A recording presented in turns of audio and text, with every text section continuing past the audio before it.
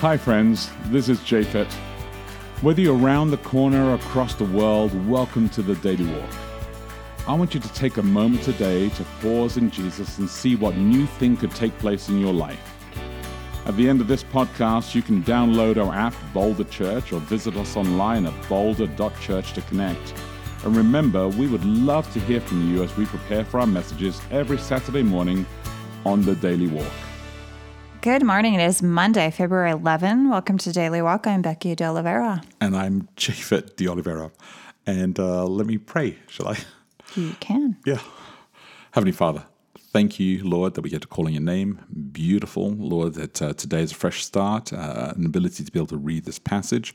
We ask for not only application, but we also ask, Lord, for as we process this text, to remember its context, to remember what it's actually trying to teach us, that it has a meaning for our relationships, for our marriages, for the people that we interact with and meet. We ask this in Jesus' name. Amen. Amen. I am reading today from the New Living Translation, the NLT, Matthew 12, 9 through 13, subheading, Jesus heals on the Sabbath.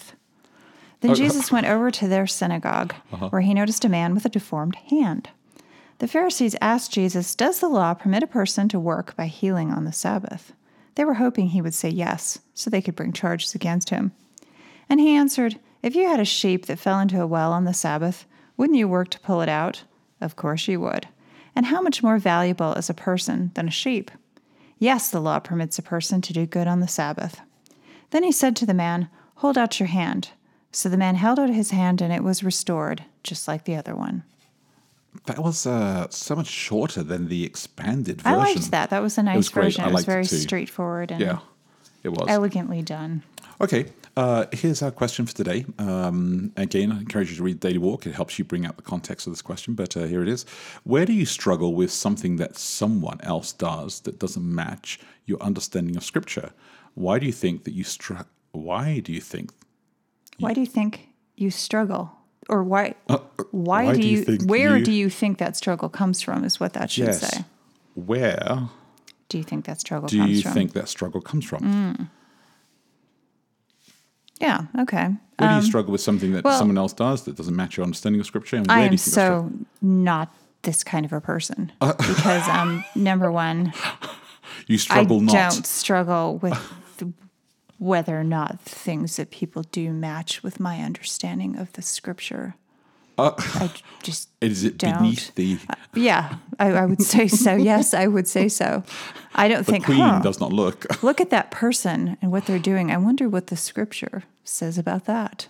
This does not match with my understanding of the Scripture, the way that you were... So you're not in that group... The way that you were separating your recycling. Who literally are walking around thinking, let's find something. Find something. No, not at all. I don't consider myself to be a spiritual Nazi. Yeah. There are people, though, who really do live in that world, though. I suppose, okay.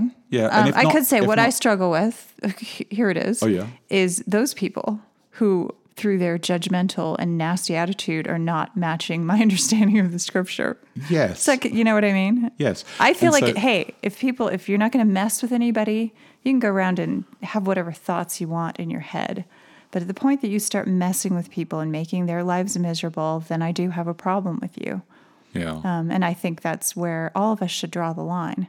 Otherwise, just, going around and being like, he's wearing jewelry. That's a lot of lines. Look at their out of marriage relationship, or I don't know, whatever it is that you're thinking about. I just, people do what they do. So, they have their reasons, but going and interfering with that and trying to, I don't know, big yourself up in some way by persecuting people for those things. And we've had examples of that in our church. I think I have a problem with that. I actually think that it's, it's interesting here, but it's the understanding of Scripture and where do I think the struggle comes from? I think the struggle comes from an innate thing that some people have where they feel like they have to dominate somebody else's opinion. So it's like that whole idea where they gonna think have they're my view, responsible but for everything. I've got to fix everybody else's belief. They think that they'll be held responsible. I've heard people say this, that if they allow something to take place and they know about it and they don't stop it in some Sure. way, that God holds them responsible. I think it's a weird idea. I don't even know where that comes from. Where would you ever get the idea that God holds you personally responsible for what anybody that you know Am I is doing? my brother's keeper? Is the delicacy of like, how far am I my brother's keeper? And did not? God ever answer that question? He asked the question. And all the question was that God asked was, where's your brother? And he was upset because he killed his brother and didn't want to admit that. True. So he said, am I my brother's keeper? But never at any point did God say, well, you should be. You know? I think he was trying to say that he actually had nothing to do with his brother. And God was maybe trying to. to say, hey, you shouldn't have killed him. Well, our brother Paul that you loved so dearly. I do. I know. Really He's does. hot. He's very hot and has so much counsel on marriage.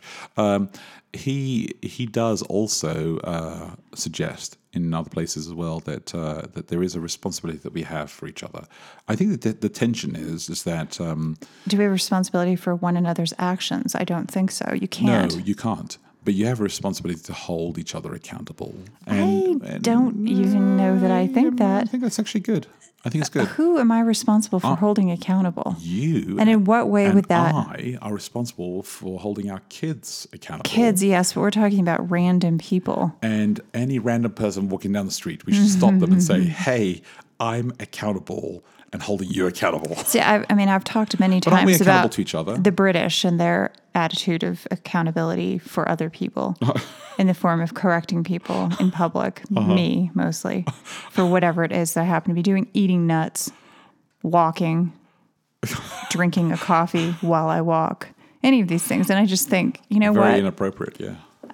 As you said the other day, that's just daft. Don't need your thoughts on the fact that I'm walking while eating a bag of nuts. That's what I'm going to do. I think they were just worried that you may trip over. Yeah, they were worried that I was breaking some sort of unwritten law of propriety Yeah. by not, You never not know. You whipping never out know. the china and the cutlery to eat my nuts. You never know. My tablecloth, my portable tablecloth. But I mean, look, I think that there's always those who you do know. I think the difficulty it comes into this is that these guys here, clearly they had an agenda, right? This first few verses here where they were coming to Jesus with the intent of saying, I'm going to prove you wrong. They were not asking a real question. What is it? They did not need to know, is it okay to do something on Sabbath or not? It was clearly like... Well, I'm wondering what happens after this because I don't remember, because it says they were hoping he would say yes so they could bring charges against him, and he did in fact say yes. So did they bring charges against him? No. Why didn't they? No, because what he's doing here inside this text is that he's pulling them to, I mean, Jesus does this incredible thing where he's pulling them to a much deeper place to say, look... Come on, though, they're aware of the fact that they have a different attitude toward sheep pulling than healing. They already know that. I'm sure they have some justification for why the one is okay and the other isn't. Yeah. Right? So it feels like... I know that we often act as if Jesus says something that's like, whoa, it blows their minds. I'm like, I don't buy that. I feel like these people have thought of every angle about what they do. Just like, you talk to people who have very well-developed, what I would call kind of fascist beliefs about other people's behavior, and they have an answer for everything.